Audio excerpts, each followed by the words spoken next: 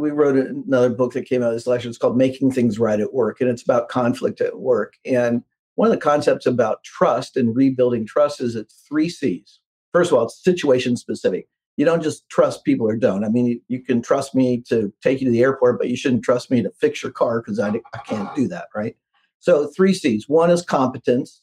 You have the ability to do stuff. Secondly is consistency. You show up. Is your quality of the work the same, or does it vary a lot? Do you get your work done on time? All that. And the third is character. And that has to do with taking into consideration the other person's needs and desires, that you're not just totally self-focused, right? And it takes all three. It's sort of like a three-legged stool. If you only have two, it falls apart. But you're right. I mean, people need to know that you're thinking about them as well as the company. It's not instead of, but it's as well as the company and your own needs too. Welcome to the Home Service Expert, where each week, Tommy chats with world-class entrepreneurs and experts in various fields like marketing, sales, hiring, and leadership to find out what's really behind their success in business. Now, your host, the Home Service Millionaire, Tommy Mello. All right, let's go. Dr. Paul White, he's the author of 5 Languages of Appreciation in the Workplace, which I really love this book. He's an expert in human resources, management, work culture, and coaching. He's based out of Wichita, Kansas. And Dr. Paul White is a psychologist and a best-selling author, selling around more than 600,000 copies. He is the president of Appreciation at Work. He's also the author of The Vibrant Workplace and co-author of the 5 Languages of Appreciation in the Workplace with Dr. Gary Chapman. Dr. White, it's a pleasure to have you here today. Sure, that's fine. You can call me Paul. It's fine. Paul, how's your day going? Good. Been a good day. Got a lot done. So, there's appreciation, quality time, acts of service, tangible gifts, physical touch. And I've always loved just the concept of how people like to be appreciated. And as we were talking before we got started, it's a weird workforce out there. A lot of people are remote, really just showing people that you still care. You can never do it too much, and growing culture. And some people think culture is a bad word, but I think it's so important to keep people happy because turnover costs a lot, and then helping them help their dreams come true is so important. Why don't you tell us, you've been working in this industry for a long time, helping countless businesses, agencies, families, leaders have more positive and healthy relationships. Can you just tell us a little bit about you, your history, and what you're experiencing in this new workforce? Sure. Yeah. So probably the most direct relevance is I grew up in the context of a family-owned business outside of Kansas City. And that's sort of how I got back into sort of the world of work. I'm a psychologist. I was trained to work with kids and adolescents, families, which I did. Midway through my career, some friends that were business consultants contacted me because they kept running into family issues, because 85% of the companies in the U.S. are family-owned, as are, I'm sure, most of your audience. And so I actually traveled around the country and worked with family businesses dealing with the family side of things, especially around working together and then business succession planning. Who's going to manage this? Who's going to own it and all that? And so in the midst of that, I was working with a big highway construction company in North Carolina and talking to the dad. And I said, how's your plan going? He said, it's going fine. My son's stepping up. I think it's going to work.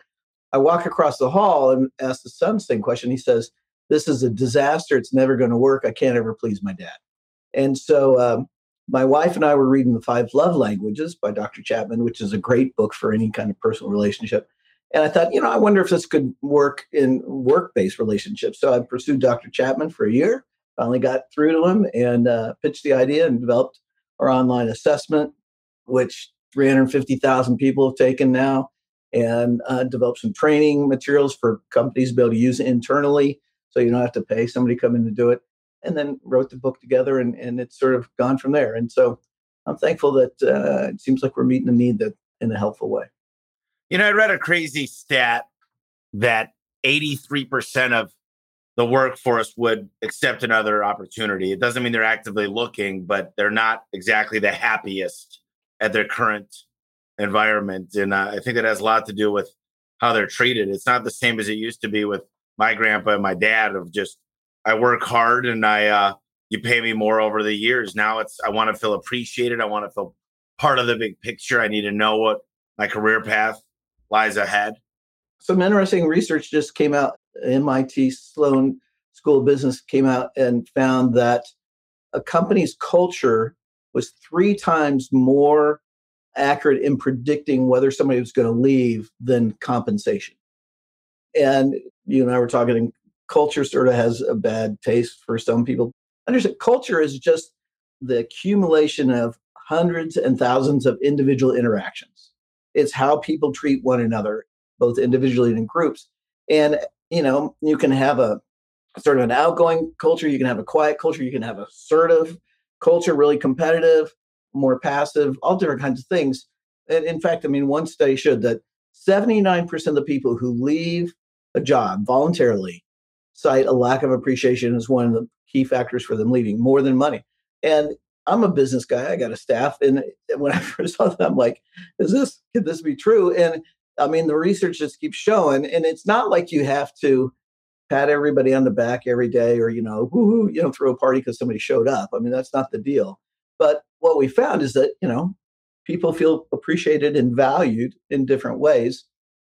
And if you communicate it in the way that's meaningful to them, it doesn't take a whole lot, whether it's a little bit of time, if somebody values catching their supervisor and asking some questions or getting input, 5-10 minutes, and boom, they feel like, okay, time is a valuable resource and they invested that in me. So then they're good to go. For other people, it's words. One of the things I tell leaders is, of the 350,000 people who have taken it, less than half choose words as their main language of appreciation. So if you only use words, you're missing at least half of your team from the get-go. And so you've got to learn these, how other people desire to feel appreciated. Yeah, it's interesting that some people bring people to the top of the, front of the room and acknowledge them and give them a trophy. Other people, just a hug or just how are you doing, or just a nice letter. Yeah. And understanding how people like to be communicated. I think the hard part for a lot of us is we've heard about DISC and we've heard about all kinds of personality profiling, and never really do we discuss, though, how people like to be acknowledged. And I think understanding some people are very assertive and some people are not, and how you deal with them might not be the same way another person. And usually in home service, especially, where it's one size fits all. Mm-hmm. So and your leaders need to know that 40% of the population don't like to be recognized in front of a big group. So if you have a big annual meeting and say, hey, Bob, come up, and we want to tell you, 4 out of 10 people are going to not like that. It's not that big a deal. It's like actively don't want to go there. So you're not really hitting the mark and create some negatives. I think those are crazy stats. And it's interesting to know this. When does the workplace become toxic overall? So, when this first came in, it's been about 12 years ago when this came out, and I was going out speaking and training, and breaks and afterwards people come up and tell me stories about how nasty the workplace was or what a jerk their boss was. And so I wound up doing research on toxic workplaces and found that really there's sort of 3 main parts of a toxic workplace. First of all, it's got a sick system, meaning communication sucks. It's not direct. People aren't honest. They go around their supervisor to ask somebody to think they're going to get the answer they want. That there's not really accountability for getting work done. And so you can slide. Secondly, you got a toxic leader. And a toxic leader, there's, not good leaders and there's sort of incompetent, but toxic leaders are people that they're all about themselves. Everything feeds them. And so they use people, they manipulate people. You use them and throw them away. They withhold information. And toxic leaders, they don't have to be at the top. You can have a toxic supervisor, right? Or a manager, or director, or whatever. So they make lots of problems because people don't want to work for them. And then the third part is a dysfunctional colleague. And a dysfunctional colleague, there's different characteristics, but basically they're really good at making excuses and blaming, not following through on stuff, creating conflicts between other people, and feel entitled, like they've been there for 6 months, so they should be, promoted to supervisor, even though they don't do anything. So if you have, all of us organizations have some part of this, but if you have those combined, man, it's going to be a nasty place to work because you're not going to get the truth. You're going to feel like you've always got to watch your back. and or rescue other people all the time, and it just doesn't work well. Yeah, I think there's at a certain size company, you're going to fill some of that no matter what. I mean, there's some dysfunctions of a team that just are inevitable. Right. Some people care about their team within the company more than they care about the whole of the company, and it's a blame game. Right. And especially when you include family, because then it's like, oh wow, I worked. That's tricky. Yeah. So, what are some systems that home service business owners can do to just ensure that they're in a healthy working environment? So as far as systems, I mean, one is, man, I just tell people you got to set up direct communication, that don't let somebody go around or send sort of a hidden message or whatever. Just set up that, you say what you mean and you can disagree. That's fine. But if people are sort of always going around, it just creates craziness. That plus, if you just set up a system where people have clear roles and responsibilities, they report to a singular person. The systems that are the worst, hospitals, colleges, government agencies, public schools, the team members are reporting to multiple people. So if you're in, I don't know, you're a nurse and you got a charge nurse, but you're in the cancer ward and you work with kids and you got three different, it's just crazy making. So one of the best things you can do is make sure that each person has an individual, they're going to have interactions with others, but as far as really reporting to and being responsible to one person, that will help a whole bunch. If you start with those two, you're on a healthy path. A long time ago, I was reading this book by Darren Hardy about basically he was looking for the perfect female partner. And he wrote down 100 attributes that he would want in this woman. And he read the list and he said, holy crap, there's no way I could get this woman. So exactly. He wrote down 100 attributes that he would need to become to deserve someone like this. And when I read that, I wrote down, I didn't get to 100, but I wrote down a lot of things that I needed to become, that I'm never going to hit the place that I'm comfortable. I don't think it's always trying to become better, but a lot of it is communication and just knowing that we have their back and we're looking after their goals and their dreams. I want the company to do better. It's like, look, how could I help your dreams come true? And what's in it for you when we work together? And I think there needs to be a lot more of that in the workforce. Yeah, you're actually talking about, and we wrote another book that came out this last year. It's called Making Things Right at Work, and it's about conflict at work. And one of the concepts about trust and rebuilding trust is it's 3 C's. First of all, it's situation specific. You don't just trust people or don't. I mean, you can trust me to take you to the airport, but you shouldn't trust me to fix your car because I can't do that, right? So 3 C's. One is competence. You have the ability to do stuff. Secondly is consistency. You show up. Is your quality of the work the same or does it vary a lot? Do you get your work done on time? All that. And the third is character. And that has to do with taking into consideration the other person's needs and desires, that you're not just totally self-focused, right? And it takes all 3. It's sort of like a 3-legged stool. If you only have 2, it falls apart. But you're right. I mean, people need to know that you're thinking about them as well as the company. It's not instead of, but it's as well as the company and your own needs too. So you said that in the order here, and we have, the words of affirmation are probably the most, but physical touch, tangible gifts, acts of service, quality time. Where's the pecking order of what you guys have seen? So words of affirmation, which is just using words, whether it's written or spoken, that affirm the value of the person, what they're doing that's good, characteristics that you see, they're dependable, they're cheerful, whatever. It's 46% of the population. So it's a big group. I mean, if you don't know, that's the best guess, right? Quality time is the second one. That's 26%. So about 1 out of every 4 people. And quality time breaks into 2 groups. There's some people, sort of the mid to older employees, it was like time with your supervisor. For younger employees, they don't give a rip about that, really. It's about colleagues. They want to do stuff with their peers and stuff. So the type of time is important. Acts of service is about 21%, 1 out of every 5. And that's not rescuing, a low-performing colleague. It's more when you're jammed and you're working hard to get something done on time, what's somebody could do to help out, right? It's like either, you can delegate part of it to them, or they can do some like clerical work so you can keep focused on the big deal, or they manage your emails and calls for a while so you can stay focused. And for these people, I mean, I had one CEO, he said, my language is get her done. Don't tell me stuff, don't give me stuff. If I know, you're helping me out, And so words don't get it for acts of service people. You can waste your time on that. Tangible gifts, it's not raises, bonuses. That's between employer and employee. It's really just small things that show you're getting to know your colleague, your team member. So it could be their favorite cup of coffee, a snack that they like. It could be a magazine about their favorite sports team, or if they're going to do a garden, or coach soccer for their kids and stuff that shows that you're getting to know them. Because our deal is appreciation is about the person. We believe that employees, team members are people. And I think COVID and the pandemic pointed this out. When our lives are screwed up, it affects work.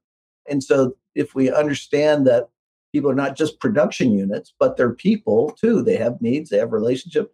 Maybe, like a family member that's sick or a teenager that's sort of struggling in school, paying attention to that. I mean, from a leadership point of view, our culture is really struggling with this of understanding that because big business is really screwed up.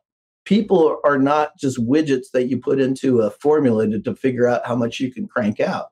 And so we just did research with a group of remote employees asking them what do they mainly like, what do they don't like.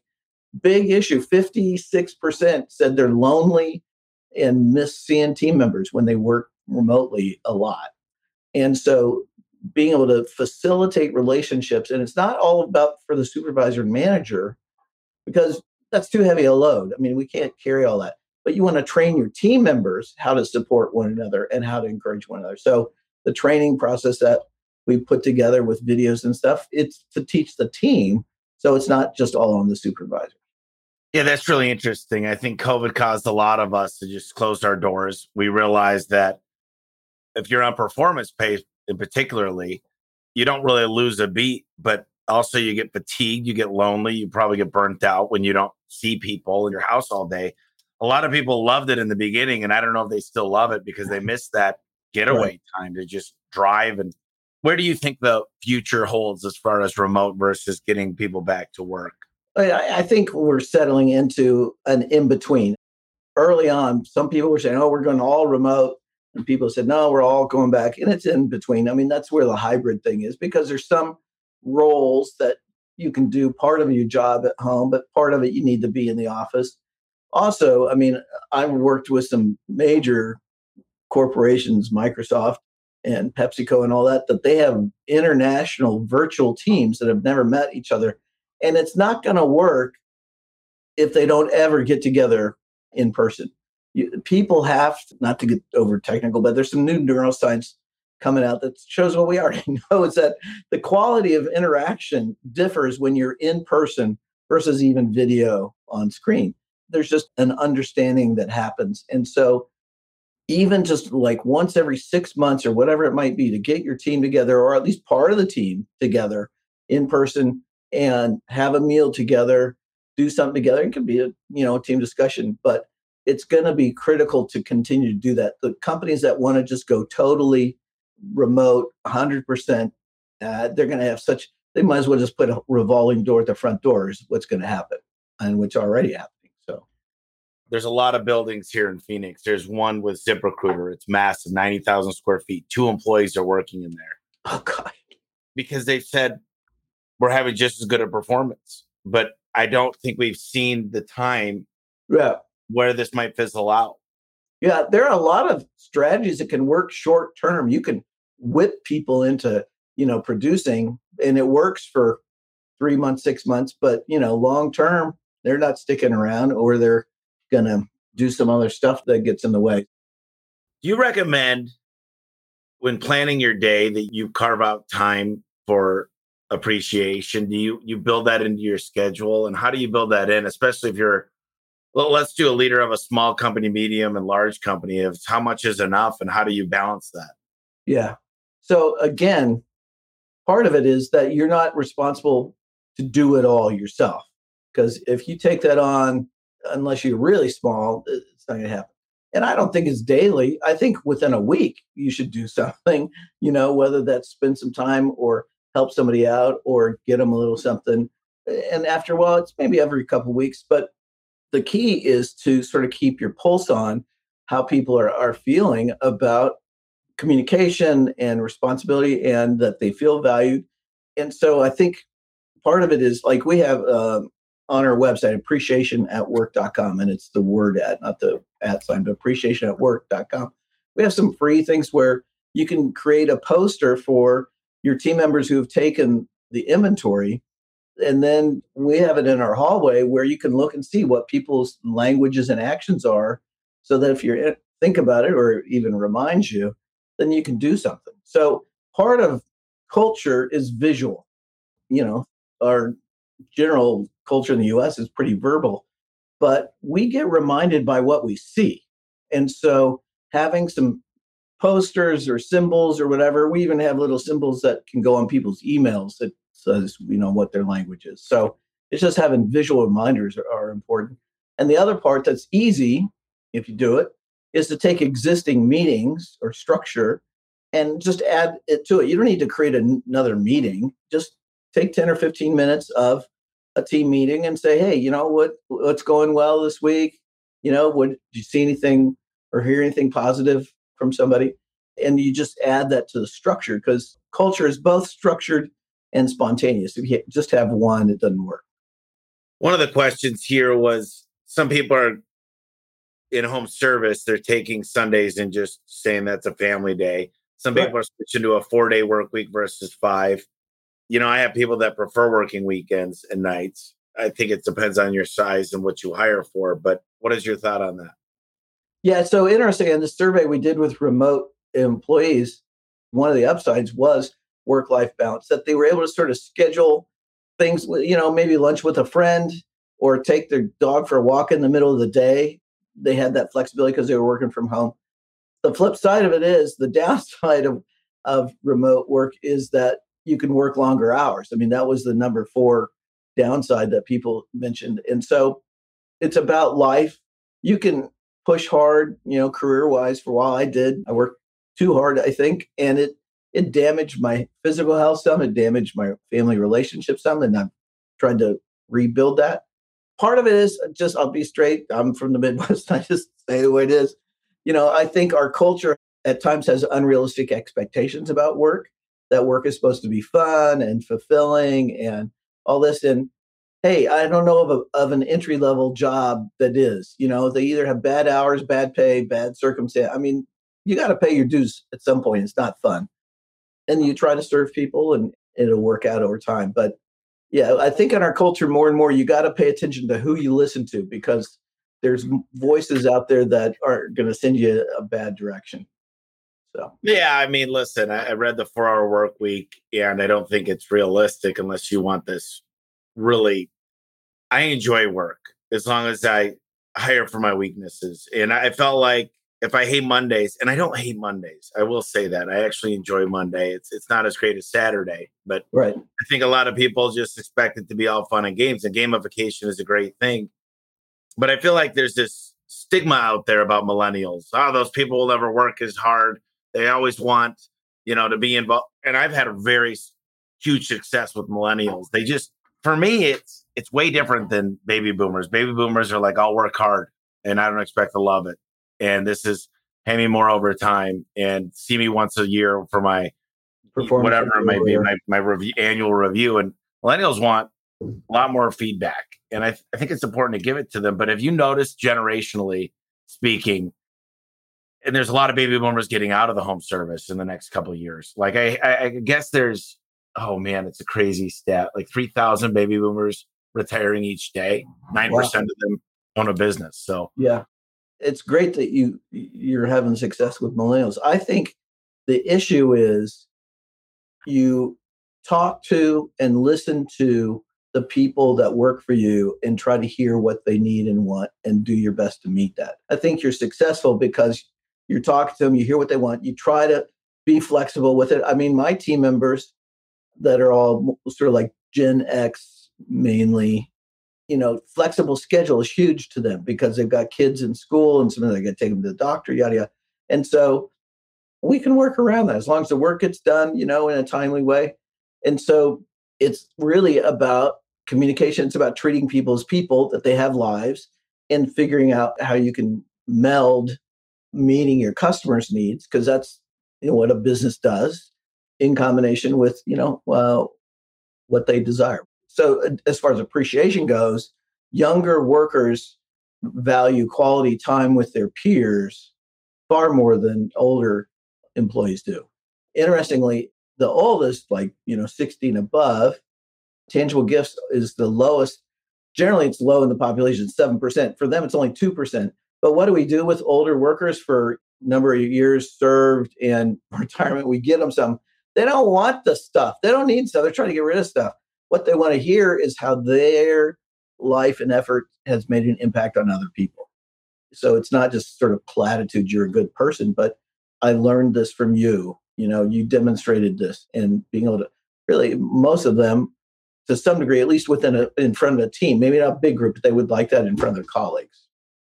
Yeah, I had this recruiter that had been around since the early 80s on the podcast, and she said over 80% of people stay because they made true friends at their workplace outside of doing work. Yep. So those are meetups, and those are getting to know the families. And I think that's a huge, important part that a lot of us forget, especially in home service. When are you going to go play volleyball and have hot dogs?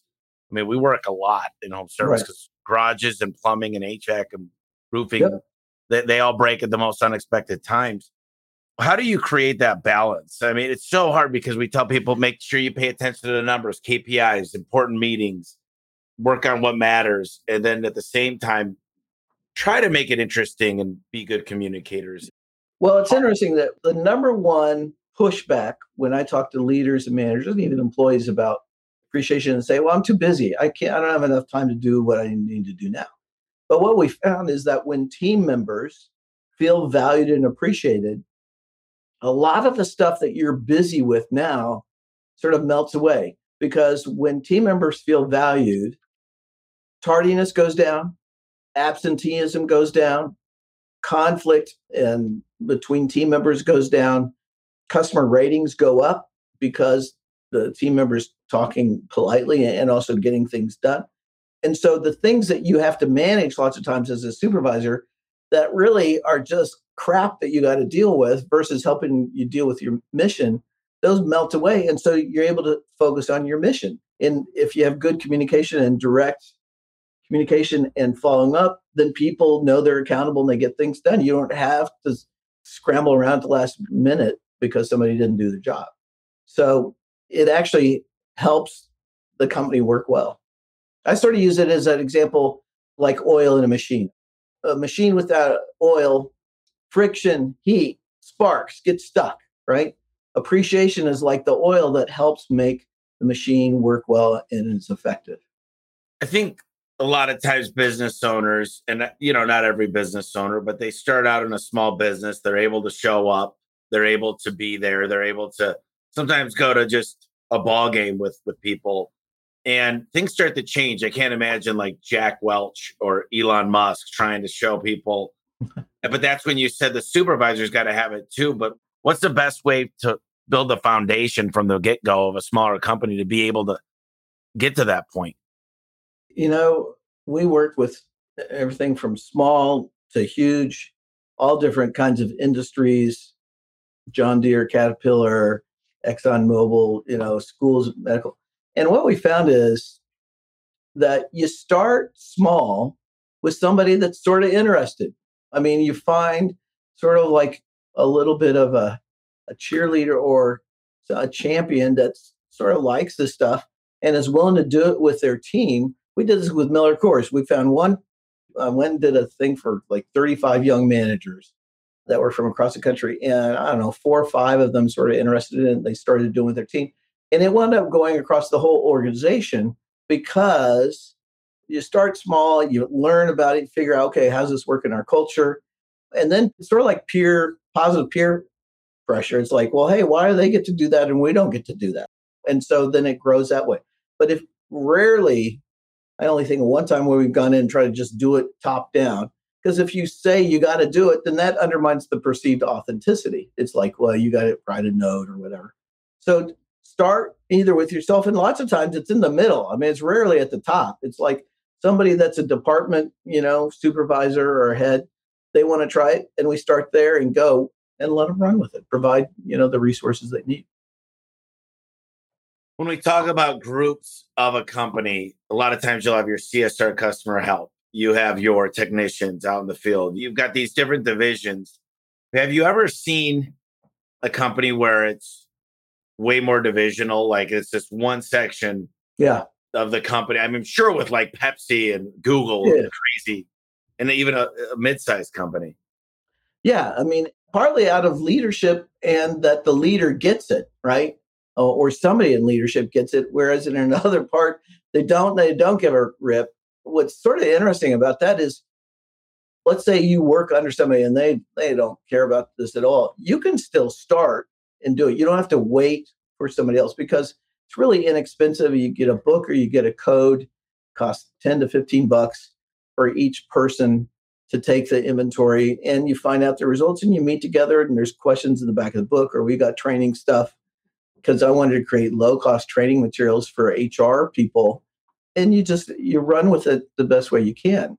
It's like sort of anything. You think about it, you find somebody that's interested and you team up and you just do it, but you do it over time. If you do a one and done where it's flavor of the month kind of thing for your culture, it won't stick. I think it's kind of fun to acknowledge when somebody's winning or just doing something great, or they had their best day or just an anniversary. It's actually a really good thing. And a lot of people we don't make the time. There's no easy way to see those. Like if you don't have good KPIs and can't recognize, you could recognize small things like, hey, thanks for taking that extra call for me or picking up that shift or whatever. But I think it needs to be a leadership thing for sure, is acknowledging the big wins. Well, I'll tell you what, not only the big wins, the one action that people repeatedly say that they want to be appreciated for is when they handle a difficult situation or client well. If that is a golden opportunity to support and encourage somebody when they've dealt with a really nasty client and they calmed them down and got the job done and all that, you got to call that out, because if you don't, man, you're just missing. It's like winning a divisional championship or something. I mean, it's like it does not come along very often, and you did it well. Yep, I think as home service, we get our fair share of those clients. I bet you do. What is the most common management mistake home service business or business owners in general make, and how can we avoid this? I would say the biggest mistake I see across the board is that people get into the productivity mode. I mean, we need to produce, and our culture focuses on sort of quick growth and profits versus understanding this is a long game. This is a marathon. And if you serve your people well, charge a reasonable fee that you can make a profit at, and treat your people well, you're going to do it over time. But you get into these get rich quick kinds of things or super productivity, and it's all about producing versus understanding that this is a person. And yeah, we want them to work hard and they can, but most people can't work at 100% for very long. I mean, you got 90% is good. So I just think we get sucked into some of these things that sound good on the short term, but it's like, okay, can we do this for 5 years? Can we do this for 10 years? Probably not, because we forget that employees are people, and people are social, we're emotional, we're physical. We're not just a machine that cranks stuff. So, do you think having someone at the workplace that's scheduling these things, because I love getting together with people that I get to call my coworkers. I mean, do you think it's important to really make it like a company newsletter and a certain amount of events each month, even if it's, hey, so-and-so's kids having a t-ball game? Do you think that it's nice to dedicate a person to doing that? Or do you think that that's overkill? I think naturally in small to medium size, you have people that sort of do that naturally. I mean, they sort of help gather people and you want to support them. But you got to remember that there are introverts and extroverts, right? And we've done studies around the holidays. There's some people that they hate going to holiday parties or the meals or whatever. They just say, just give me a gift card to the bookstore and let me go read. And so part of it is giving people opportunities. But I think a key issue is choice. It's always a choice. And maybe the choice is, hey, just want you to come for the meal and then you can go. I mean, I think gathering together, at least occasionally, is good. And again, it's a feedback loop. I mean, you talk to your team and find out what would be encouraging to you or what feel rewarding versus just, getting a formula and cranking it. Business owners and a lot of leaders, we tend to really look at numbers, and the culture is so important. That just having a culture of authenticity and just understanding where you're going. And I think Simon Sinek wrote a book, The Game of Business, or I forget the name of the book, but he explains, business is not, it's not like this thing you make a bunch of money and get out like you talked about. It's ongoing. And if you take the shortcuts in the beginning, you'll pay for it in the long run. So it's literally, and it does, I think it's not completely top down, but it definitely starts from some of the top people and how they treat people and how they communicate. Right. Because if you're angry with your boss, sometimes you walk in and it turns hostile. Sure. I mean, there needs to be, if you will, processes to deal with that. It's like, if you're upset with me, this is how to deal with it. Don't come blow up at me, try to cool off and either write it to me or set up a time and talk, or if you're discouraged. I think that's as big an issue now is discouragement of, you think you're doing the right thing and the results aren't happening. So you got to help people understand. It's all about expectations. I mean, anger is about expectations. Frustration is that I got this expectation and they should have done this and they didn't, or they shouldn't have done this and they did.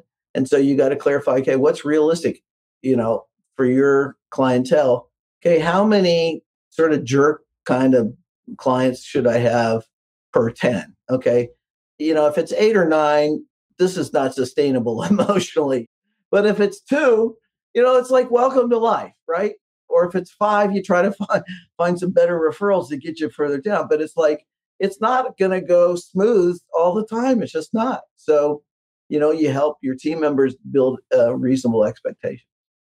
Leadership is not a skill. Really, a lot of us that started a business, we never were trained in how to be a great leader. We Sure. never really had a formal training. There's leadership courses out there, and most of them are team events and working with your team. But a lot of the leadership, what's a tool or training or assessment that you'd recommend? There's a great set of books. It's called Habitudes. It's actually for young people. I mean, teenagers through young adults, on habits and attitudes to grow in that help you become, a healthy individual and leader. Because a lot of leadership stuff, to be honest, is pie in the sky kind of stuff that they talk concepts and they don't really teach you how to practically do it. But that's a good set. It says Dr. Tim Elmore. Yeah, Tim Elmore. Yeah. Good guy out of Atlanta. Habitudes. One of the books is The Art of Self-Leadership. Yep. Form leadership habits and attitudes. Yeah, listen, I think anybody should reach out, get the resources. This is an amazing book. I'm just curious. So the 5 love languages of appreciation in the workplace, there's a quick quiz at the back. You get the code. I believe the book comes with, at least at one point, it came with the free code to take the test. Yep, it does still. But I'm glad you mentioned that. So along the way, we've created an expanded version, partly because we've created versions for specific industries. Because you can get the language right, but if you get the action wrong, you still miss the boat. So like an act of service in trades, which is one of our versions, is like, help clean up the job site at the end of the day or the week or whatever. Somebody would appreciate that. If it's hot out, like in Phoenix, bring them some water or a drink or something. And so for your listeners, if they write me, you can use the email yesdrpaul@gmail.com. Yes, drpaul@gmail.com. I'll send them a code to take this trade version so they can see it. And it's a longer version. It's called our expanded version. It identifies how they can tell how they don't want to be shown appreciation so you don't miss it or whatever. But I'll give everybody a one code and they can take a look at it because I think it's fair. You don't know if you want to buy something unless you try it out. Yeah, no, it's a great book. I think we're bombarded with information. And I think a lot of people are like, what do I do next? Especially in a small business. You're already burning the candle on both ends. You're working 70 hours a week. I remember there was 2 people smoking outside. My mom was answering two phones to her ears. This was well over a decade ago. And I just thought, why doesn't anybody care like I do? But they're not the business owner. And, we expect people to work hard for our dreams. But what if we work hard to accomplish their dreams as well? Yep. And it could be both and. It's not an either or for sure. So you recommended Habitudes. I recommend 5 Languages of Appreciation in the Workplace. We're going to email you. Is that the best email for a question? Yeah. If someone wants to reach out to you? Yeah. And just put in, because I do a lot of different, just put like home service entrepreneur in the subject line. So I know what group or what they listen to, then I can get them what they need. And our website, appreciationatwork.com. The website's got all the books, the inventories, training stuff about toxic workplaces, all that. So that's sort of the best mothership to land on. Is there any other books that you think are amazing books that people should be looking out for?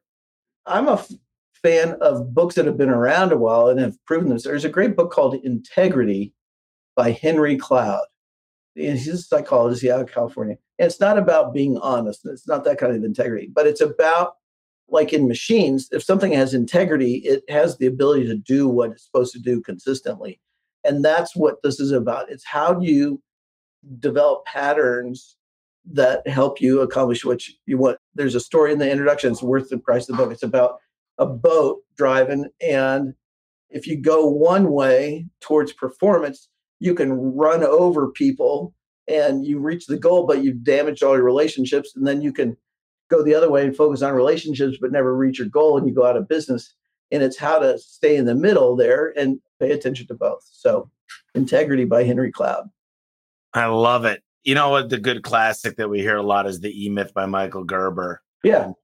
Is working on the business. And I think a lot of times that's a cliche statement and it's an older book, but ultimately when you're so busy putting out fires all day, and you're the best firefighter in the company, you need to look at your culture. And you need, my buddy walked into my shop and said, man, this is not lit up right. You don't have a coffee maker. This was years and years and years ago. It doesn't feel like a fun place. And I walked into his place and it was completely opposite. I mean, he had a buffet out. He was doing cool things. So I learned a lot from him, but I think success leaves clues. And when you're a big organization, what are some of the companies that are doing it right that you know of? I'm just curious from your perspective, like the companies that have really embraced this mentality. Probably not home service that have come to mind, but just yeah, thank you. I mean, In-N-Out, I think in California and the West does a good job. I mean, they have fun, they treat their employees well, they serve their customers well, they make money. I mean, what else do you want? Whether you agree with sort of religious kind of stuff. I mean, Chick-fil-A is another one where, I mean, their customer loyalty is out of this world because the customers are treated well, So those are two. PepsiCo is coming up. I mean, I'm working both with US and the global part, and they're embracing this. They're not so much retail, and actually, if you remind me, if you send me an email, I'll send you an article. The New York Times did an article on our work last year, and it was with a group of miners and commercial chemical processors out of South Dakota and Wyoming and Colorado. And these guys, they took our concepts and we had these symbols for the languages. They got stickers and put on their hard hats. And it's like a sort of a badge of honor. They can't go through our process until they've completed probation for 6 months. And from the leadership point of view, it's turned them around as far as turnover and that kind of stuff. So when you go to a big company or a small, you start out with taking the tests. What are some of the ways that you get people involved and you recognize that it's starting to shift? You said Pepsi, and you obviously In-N-Out and Chick-fil-A. Yeah, so I mean, usually the process for a company, regardless of size, is I'll do either a virtual or a live, or maybe they'll do a videotape of sort of the big picture. What are we talking about here? How's appreciation different than recognition? It's not just words. It's not just for the leaders. And sort of cast a vision for the leadership. And it could be down to supervisor, whatever. And then we find somebody that's interested in 2 or 3 people maybe that are interested in running this with a group, get the resources to them that could include, we got an online train the trainer course it takes 2 hours to go through, and then people can run it with different groups within their company, and then help them learn how to sort of tweak it for their culture. And just do that time and time again. And, we've got over 1,200 facilitators that have gone through our course. Most of them are internal HR people in companies. I want to hit one more thing personally that you discussed. You said this personally. You said, look, you were guilty of too much work. There's probably some relationships that we've all severed. I was with 5 amazing leaders in the home service space. They're the godfathers. There's 6 of them. And each one of them said, yes, I wish I had more time with family. But one of the guys was really interesting to me. He said, I don't know if I'd have the freedom for me and my entire family, my niece and nephews and my grandchildren and my children, if I didn't work. What's the alternative? Yes, I could look back and say, I wish I had all this more time at home. But if I was at home, I would have been building the business. And I'm just, from your perspective, this is a Dr. Paul White question. Yep. Hindsight, you're very successful, obviously. You've sold 600,000+ books. What would you have done differently? And would you be where you're at today? Yeah, I think there's a difference between working hard and having a good work ethic and working on the business, for me, with skill sets, right? And doing a good job versus that extra point, let's call it, up to 90%. And then beyond that, being driven by anxiety to do more and more and more that probably doesn't add that much value. If I could take that 5 to 10% of just sort of frantic thinking, okay, how else can I market, yada, yada, yada, and dial that back, I think I would have gotten pretty much the same results, but not as much damage around. Does that make sense? Yeah. So you take care of the people, but believe it or not, your internal clients could be your best marketers instead of finding a new marketing source. Yep. Give them the ability to reach out to people and just they post on social media and they attract clients. I think it's the most kept secret of all time is that your employees and my internal customers and my coworkers could turn into marketers and they can share the love and make it easier to recruit A players and also get A+ clients that are loyal. I think we forget about that. And I think in a way you had a different spin on it, but that's what you're saying. I mean, I believe because I have done career coaching over the years, for real. Work is about providing goods or services that people either need or want and they're willing to pay for.